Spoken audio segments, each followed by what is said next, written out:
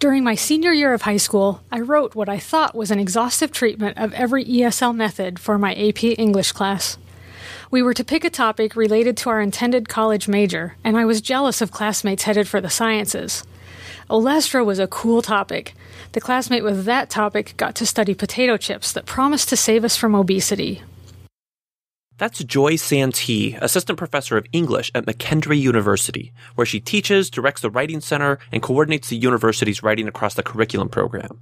She's reading her piece, Writer in the Attic, Place-Based Constraints on Research Writing, that was published in the September 2014 issue of College Composition and Communication, or 3Cs. Let's hear the rest of her story, and then I'll tell you a little bit more about what I'm up to here. Although I didn't see the need for ESL research in rural Iowa in the mid-90s, Mrs. Kaufman assured me I would need it for college. Our school's library had little for me, but a field trip to Iowa State University's library changed what was possible. I never knew so many books could exist in one place. All these books, semi-hidden stairways leading to books on narrow terraces. Who knew you might ever need a map to find a book?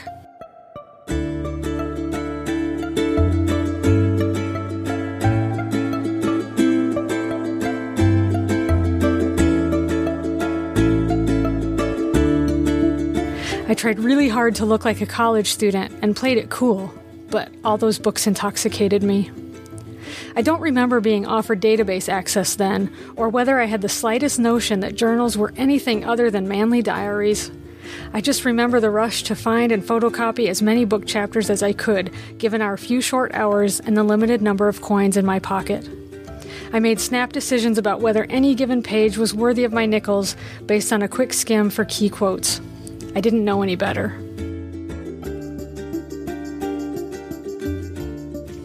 The scope of my project was ambitious, of course, but apart from the many passive sentences that Mrs. Kaufman decisively underlined in red and marked with a large P on earlier papers, I was used to succeeding in my writing and confident I could turn those photocopied pages into an A paper. I thought I had everything for research writing success at my disposal then, and I'm glad now that I did not know differently. I would have been overwhelmed by understanding how little I knew, how crude my research process, how blunt the color-coded note cards I'd made from my photocopies. Only kids in my AP English class, only the second offered at our school, did research papers. Only the AP class got to go to the ISU library. I thought I knew what I was doing. Our final draft was to be typed, but with only an electric typewriter at home, earlier drafts had to be done by hand.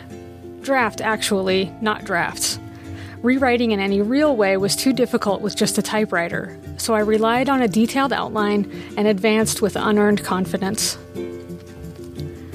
I wrote in my attic bedroom, an unheated space on the cold north side of an old farmhouse. With a single bare bulb and just a small bed and dresser, I didn't realize the trope I was recreating. Poor student, cold, writing in solitude, in an attic in winter. The church people and my mom's determined work ethic kept us from being threadbare, and I don't think the students in the trope had stuffed animal collections, but I wrote there anyway, often in bed on my stomach under a warmish tent of blankets, my breath on my hand to keep it warm enough to hold the pencil as I wrote. Sometimes I could convince the cat to join me under the covers and share his furry heat, but most often I wrote alone. Downstairs was warm enough, but distractions eliminated it as a place of writing. Wheel of Fortune, an obnoxious pubescent younger brother, my pet rabbit Buster. So to my bed I went to write. By the final draft of the paper, the north wind blew less and spring was well on its way, warming my room and my writing hand and helping me get my A, complete with fewer passive sentences. My exhaustive treatment of all major ESL methods in 15 pages was, of course, a failure by academic standards that call for innovation in thought with nearly every page, but I learned what was possible with a single afternoon at a library, a pencil, and a few blankets to keep me warm. This semester, my students' laptops, grandmothers, and distant uncles will begin dying off just before key deadlines, just as they do each semester. I'll read paper after paper on football concussions, video game violence, and global warming, but I'll also see the fraught relationships my students have with their own places of writing. Derek complains about a roommate who consistently comes home drunk at 4 a.m. John wonders why his parents can't just leave him alone when he's in the zone, bedroom door closed. Marissa tells me she starts twitching if she hasn't checked her phone in the last 3 minutes. Janelle juggles school and work while caring for both her son and her mother. Sometimes I tell these students about the farmhouse attic, about finding a place and a way to write.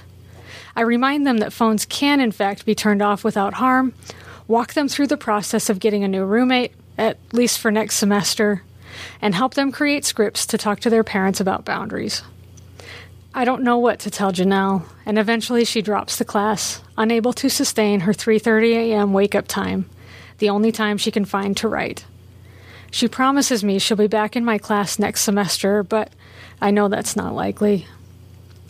I now write in a warm house with a desk, relative quiet, database access, and good coffee, but writing is still hard. My brother moved to my grandparents' farmhouse, and Buster finally died. Nearly half of the kindergarten class of my small meatpacking town now speaks Spanish as a first language. It's been a long time since I've written under a tent of blankets, though the attic bedroom is still cold when I go home for Christmas, and I'd have to revive it if I were to write there, since Wheel of Fortune still blares downstairs, too, from the TV atop the fridge. Last fall, one student told me he wrote part of his final paper in his car, the only quiet space he could find. I hope he had enough gas money to turn on the heat once in a while, but I didn't have the heart to ask. That was Joy Santee, who tweets at Circumtrection. That's Circum, Trektion.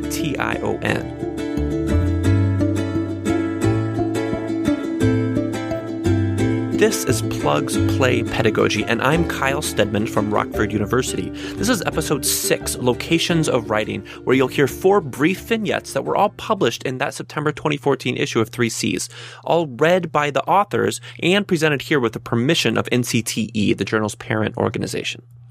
Before you hear the other 3 vignettes, let me give you a little bit of context, or actually let me give Kathleen Blake Yancey a chance to give the context. She's the editor of this issue of the journal, and her introduction helps explain what these pieces are up to. We couldn't work our schedules out to get Kathy herself on the show, even though she really wanted to, so I'm just going to read them here myself. Here's what she says. Where do we write? And what difference, if any, does the location of our writing make? How does our location influence what we write and how we share our writing? And what about our own locatedness? And then I'm going to skip a little bit as she describes the special issue, but then she writes, as submissions arrived, it became clear that the topic locations of writing provided a portal into a particularly rich set of observations, accounts, and studies, of writing past, present, and even future, of writing in multiple curricular sites, including those in U.S. high schools and colleges, as well as in university sites around the world, of workplace, informal, and hidden sites of writing, of online and virtual sites, and sites of sites, each one a site of invention, of writing for and often with others. Okay, this is Kyle again. When I read the 10 vignettes that begin the September 2014 issue, I was really struck by 2 things that I want to briefly mention here. This wonderfully tentative nature of vignettes and brief narratives in general, and then later the application of these ideas on location to teaching, because after all, isn't this supposed to be a podcast on writing pedagogy, especially writing pedagogy in the 21st century? But I don't think my thoughts are the real focus here quite yet right now. I really want you to hear more of the good stuff first, so I'll pop in with those thoughts later.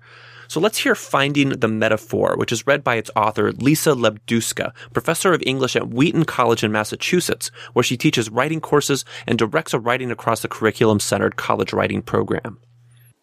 Finding the Metaphor. Location, location, location. In real estate, a reassuring truism. In writing, though, destinations change. Sometimes the one who loses her way is the one who can't decide where she's going. But sometimes the one who gets lost is the one who refuses to let go of the plan.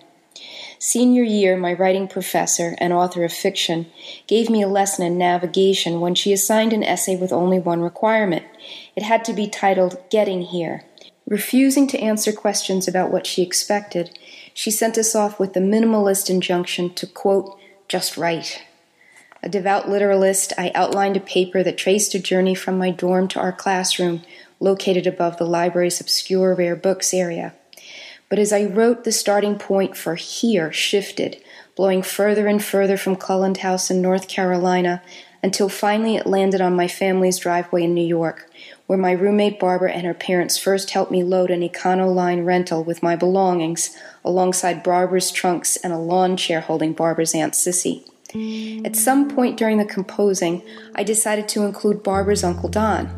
Barbara had told me that he stood outside of their house in his billowing blue boxer shorts, black socks, and sandals. But Don hadn't accompanied us on our trip. He never sat on the green slatted lounger next to Sissy, along with Barbara's corduroy husband pillow, her little sister Monica, and the white crate packed with Springsteen albums. All he had done was wave goodbye.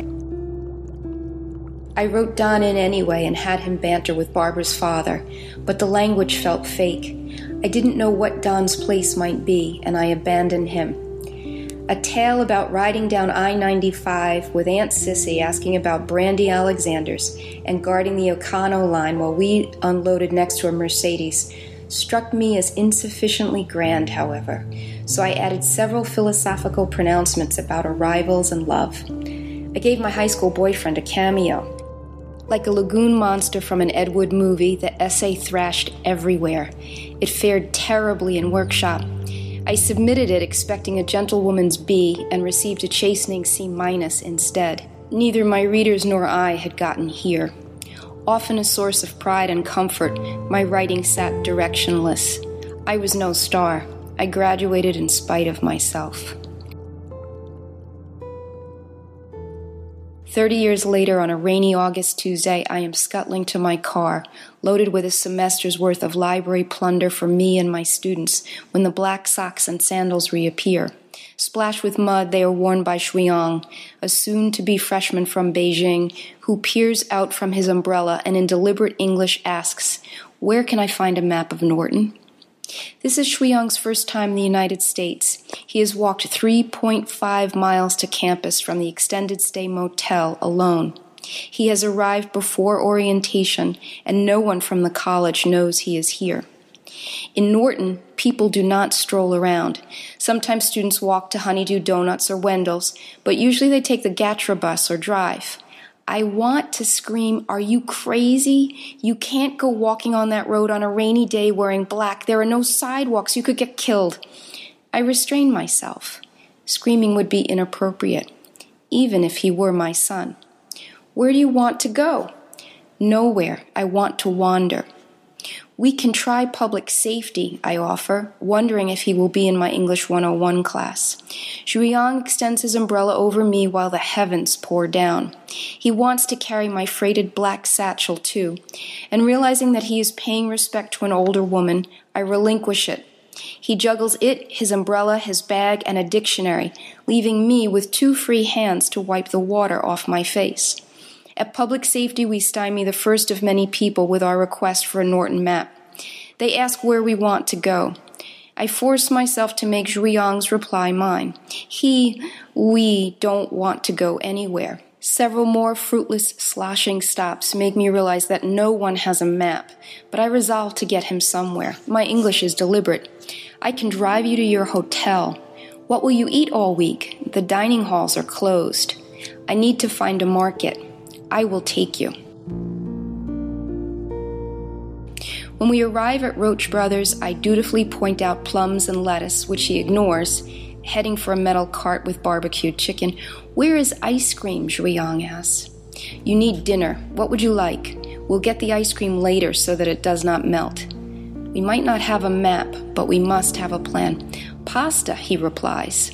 In the pasta aisle, Shuiyang asks how to prepare the elbow macaroni I have selected. As I hold forth, he flips the box of the cooking diagram and nods. I hand him a jar of sauce, and we head to the cracker aisle, where he adds Count Chocula cookies before asking, "Milk? Ice cream?" In minutes, he has both. At checkout, he studies the rules of the queue, then navigates the sale. So fast. When we reach his hotel, he thanks me repeatedly and asks me to take his picture. I imagine his parents studying the photo for signs of stress or joy, their only child a stranger in a strange land, where he will send his life stories to them and crack his brain against the hard whims of English. I must do the thing that is out of place, without a map, the thing that is beyond the smooth reach of words. I hug him, Sagi. As I drive away, I watch him in the rearview mirror, smiling, waving, juggling ice cream and umbrella. I realize that, after all, we are not stars. We are planets, wanderers. He has come 7,000 miles.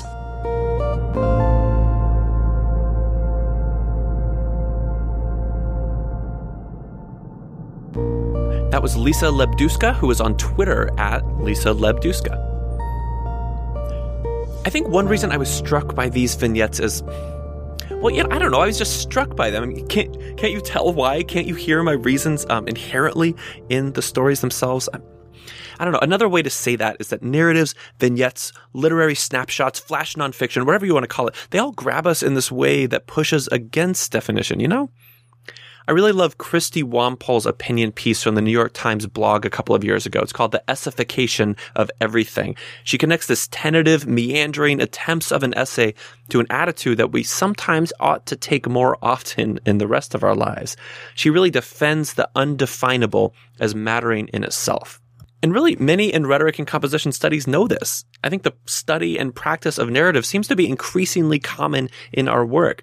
I mean, there's that collection of teaching narratives and comp tales, that book from a few years ago, but really there's also an increasing number of pieces in our journals that pivot on narrative. Haven't you noticed this? And of course, there's the work of the special interest group on creative nonfiction at 4Cs.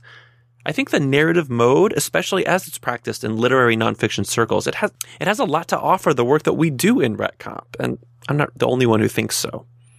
I also think there's something powerful about the brevity of these vignettes in the 3Cs issue.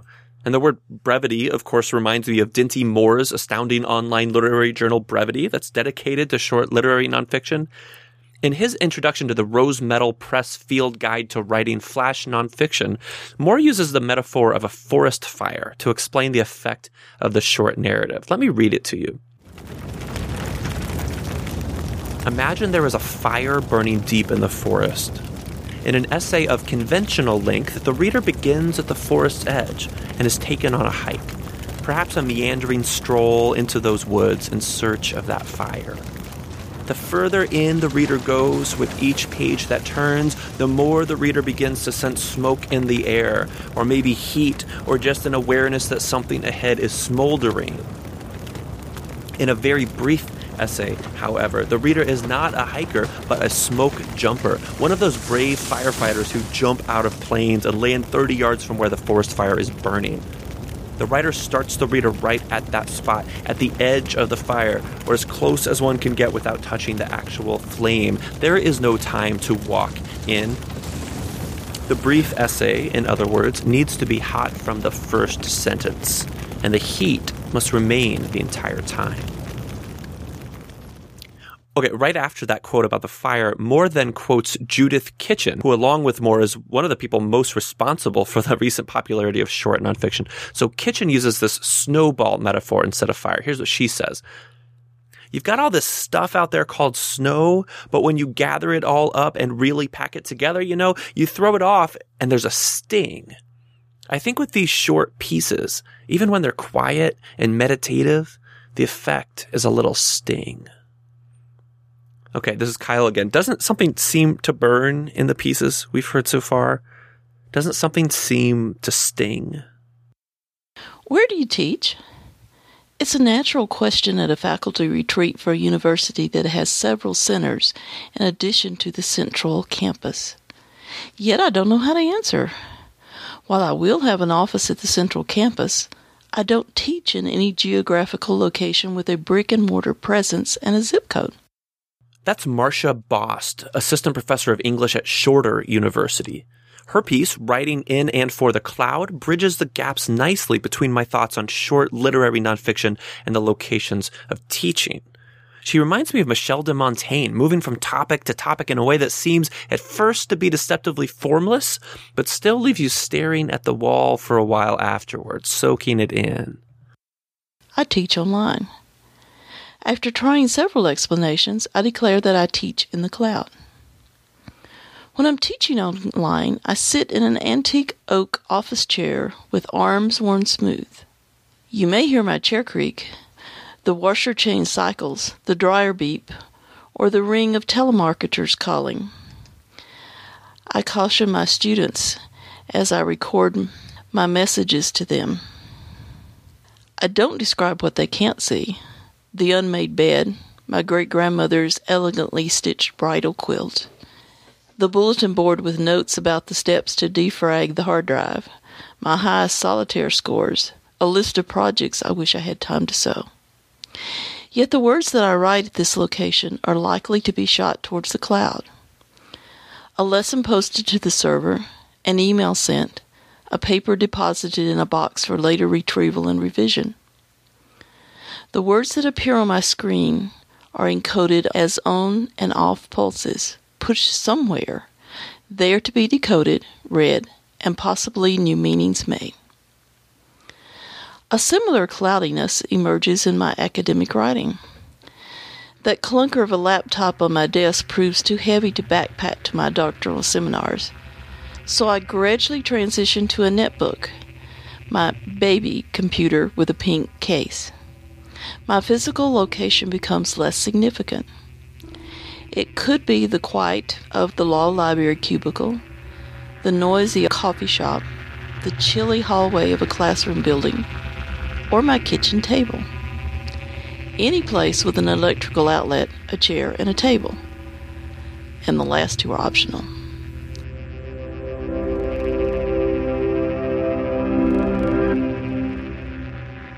Immersed, submersed. In theory and pedagogy, I am often not present to my surroundings. Pop-up software reminds me to upload my photos to the cloud, which is becoming the location of choice for memory storage. The canon of memory has a long connection to location, going back to Simonides. As Cicero recounts the story in On the Ideal Orator, Simonides first suggested the organizing and association of ideas with location.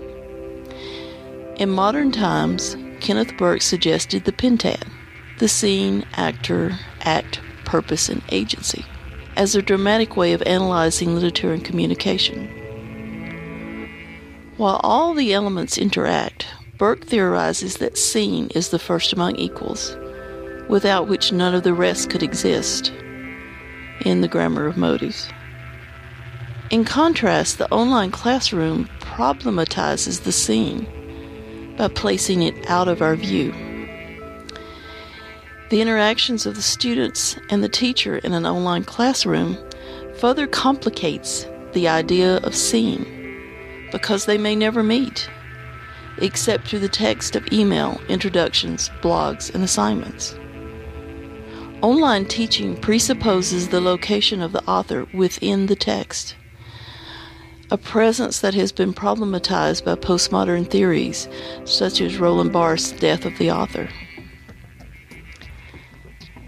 Jim W. Corder wrestled with that concept too. Although his writing predates the online course explosion, Corder provides valuable insights into the work of location in writing. In Report from the Provinces, he stresses the importance of being grounded in a time and a place, even if that place now exists only imperfectly within the mind and memory of the writer.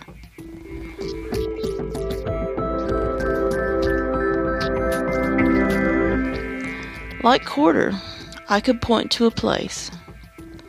A 1911 two-story farmhouse reached by following a dirt road and fording a creek in East Tennessee. There was no phone, no television, and no indoor plumbing. Electrical wires had been strung recently, and they provided power for pumping water from the spring and for reading by bare bulbs dangling from the ceiling.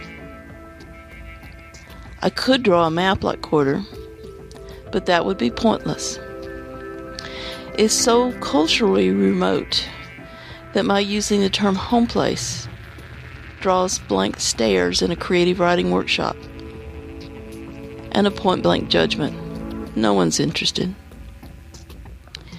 No such place exists for the online class. There is no room in an ivory-covered building.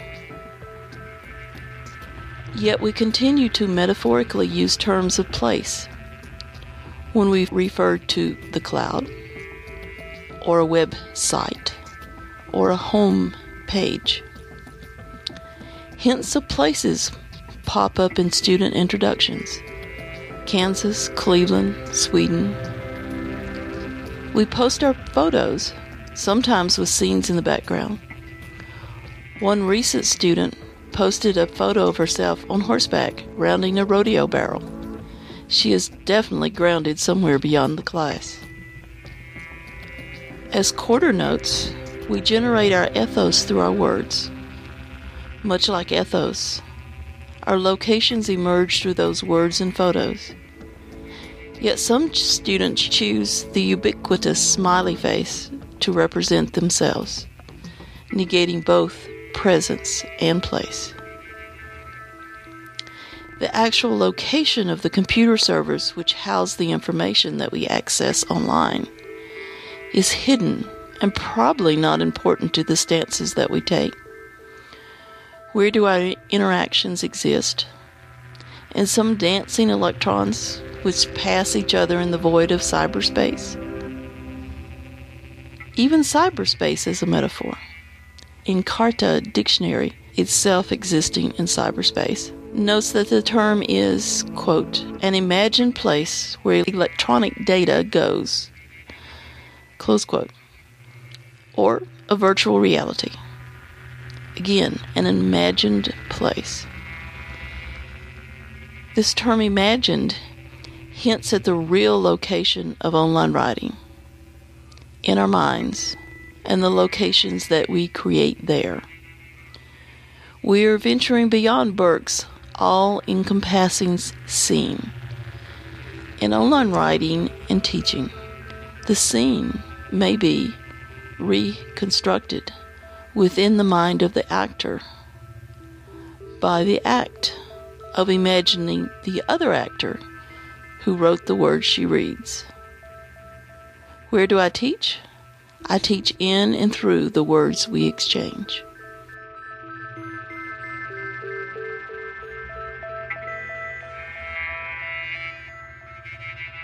That was Marcia Bost from Shorter University. And really, she's reminded me of something. I teach this class called Rhetoric of/in Digital Spaces, a complicated title that I sometimes like and I sometimes don't, even though I'm the one that came up with it. But as I was planning that class, I was struck by the impact of this dual but overlapping focus of the class. You know, on one hand, the students and I are studying the writing of digital spaces. That's where the of comes from. The kinds of stuff that goes on there, what is said, how it's shaped for that context, and all modalities, that kind of thing. But on the other hand, we're going to dive in and do rhetoric ourselves in those spaces. It's not just an of, it's an in. We're blogging and tweeting and sounding and showing and all that stuff. So it's the study of the digital in the digital. But as Bost and plenty of other scholars have pointed out, there really isn't much of a there. You know, we talk as if we're in Tron, entering the circuitry and moving around the digital spaces on light bikes or something. But in a lot of ways, when we look at and touch our screens, we're also where we're seated. We're surrounded by the lights and the smells and the bustle that are physically around us, whether we're in a computer lab or in an attic bedroom or a bus. So when I teach a class about digital spaces, I'm starting to wonder if I'm also inviting students to consider physical spaces as much as I could or should. I wonder if our conversations about rhetorical situations online could be more fully fleshed out by also discussing the rhetorical material spaces surrounding our devices and our bodies. This isn't some new idea that no one has mentioned before, of course, but I'll admit it's not often in the forefront of my thinking, especially when I'm zipping down the blue circuit highways on a light bike of my mind. So maybe I'm not so much making a pedagogical suggestion to you, like go out and do this and it'll make you a better teacher sort of thing. But instead, I'm just tossing this stuff out there. Location matters when we write, and therefore location matters when we teach. Here's our final vignette. It's Peter Wayne Mose of Ballparks and Battlefields. Mo is a doctoral candidate at the University of Pittsburgh, a campus, by the way, where literally every person I've ever met seems to be the smartest and coolest ever. I don't know how that happens. When people visit me at the University of Pittsburgh, I take them on a walking tour through campus and its surrounding neighborhood, Oakland, on what I call the Tour of Oakland.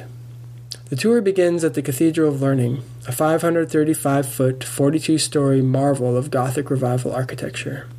Mouths agape, we stand in the cathedral's commons, a room easily likened to Hogwarts, with arches each shoring up 5 tons. During construction, Chancellor Bowman insisted the arches be real, because, as he argued to architect Charles Clowder, you cannot build a great university upon fraud.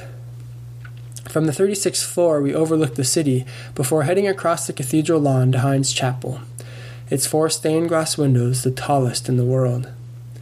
Heavy soot, a reminder of Pittsburgh's industrial past, cakes the chapel's spires. Crossing the street, the tour pauses underneath a life-size statue of Dippy the dinosaur, cast from its 88-foot skeleton housed in the adjacent Carnegie Museum.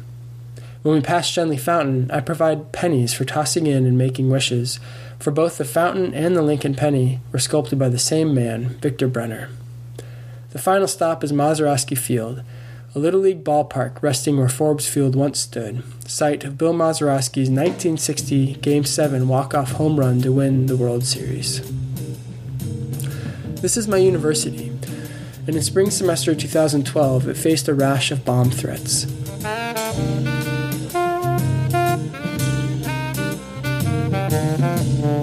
The cathedral received a bomb threat once before, a World War II telephone call the evening of June 25, 1940, but this wave was different. The first bomb threat appeared in February, scrawled in felt pen in a women's restroom stall. In mid-March came another, now in the men's room. Soon, emails and text messages bore the threats, sent to local newspapers, the student newspaper, the police department, university administration and faculty and staff, and television and radio stations. In the coming months, the university would endure scores of bomb threats, 145 by some counts, sometimes to individual buildings, often to multiple.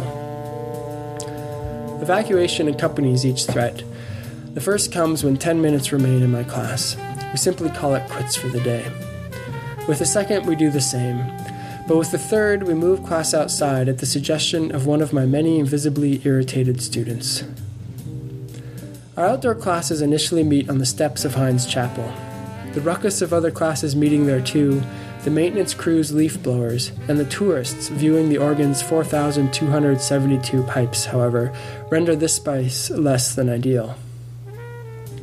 After a week of evacuations prompts a week of classes at the chapel, we relocate to the steps of Carnegie Library. With Dippy the dinosaur in sight, shaded by sycamores, we discuss student papers and wade through assigned readings. But this location, with its steady flow of library patrons, also proves distracting.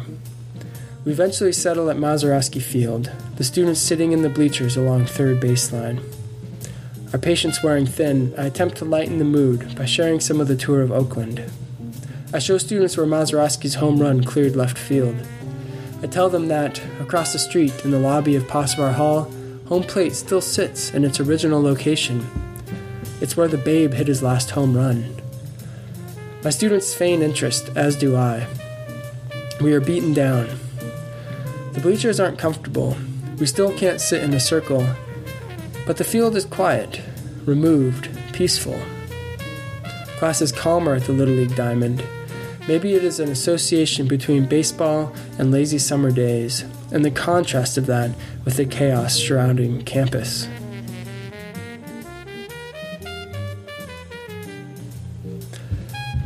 As the semester wears on, students notify me via email that their parents, no longer believing campus is safe, have requested they come home. My class of 19 shrinks to 6. Students and teachers speak in hushed tones of the looming anniversaries of Columbine and Virginia Tech, fearful that our bomb threats are culminating towards something grim. Pleading that I hold class online, my father reasons, if there's a grizzly in the woods, don't go into the woods. At the same time, I'm reading C.S. Lewis's The Last Battle, wherein King Tyrion, knowing he has no hope of winning the battle awaiting him, charges ahead nonetheless. Lewis presents it as a moment of courage, of bravery. Riding the bus each morning while reading of King Tyrion, I begin to see my classroom, for better and for worse, as a battlefield. This battlefield metaphor troubles me greatly, and it prompts questions that linger today. Might the act of going to a place be one of defiance, of triumph, of valor, knowing, like King Tyrion, that I may face my own death in doing so? Is it mere foolishness? And what is my responsibility to my students, to my family, in continuing to hold class in a location of terror? Unable to answer these questions, yet compelled to continue teaching, I hesitantly finish out the semester at the ballpark. The university rescinds its $50,000 reward in April, and disturbingly, the bomb threats stop immediately. A resolution, yes, but hardly resolved. The following fall, I gave the tour of Oakland again to visiting friends. My patter, however, did not focus as heavily on the falcon nest atop the cathedral, on the 11 craftsmen who fashioned the chapel's woodwork, or on the remnants of Forbes Field's outfield wall, but rather on how the locations that define my campus became my classrooms for a semester. These places are where I construct my identity as scholar, teacher, husband, and human. They inscribe upon me the institutions I interact with daily, and I, in turn, inscribe upon them as well, writing myself into their institutional histories. And when these places of writing are assaulted, our narratives change, the locations and the self both bearing the marks of that violent act, the tour of Oakland revised accordingly.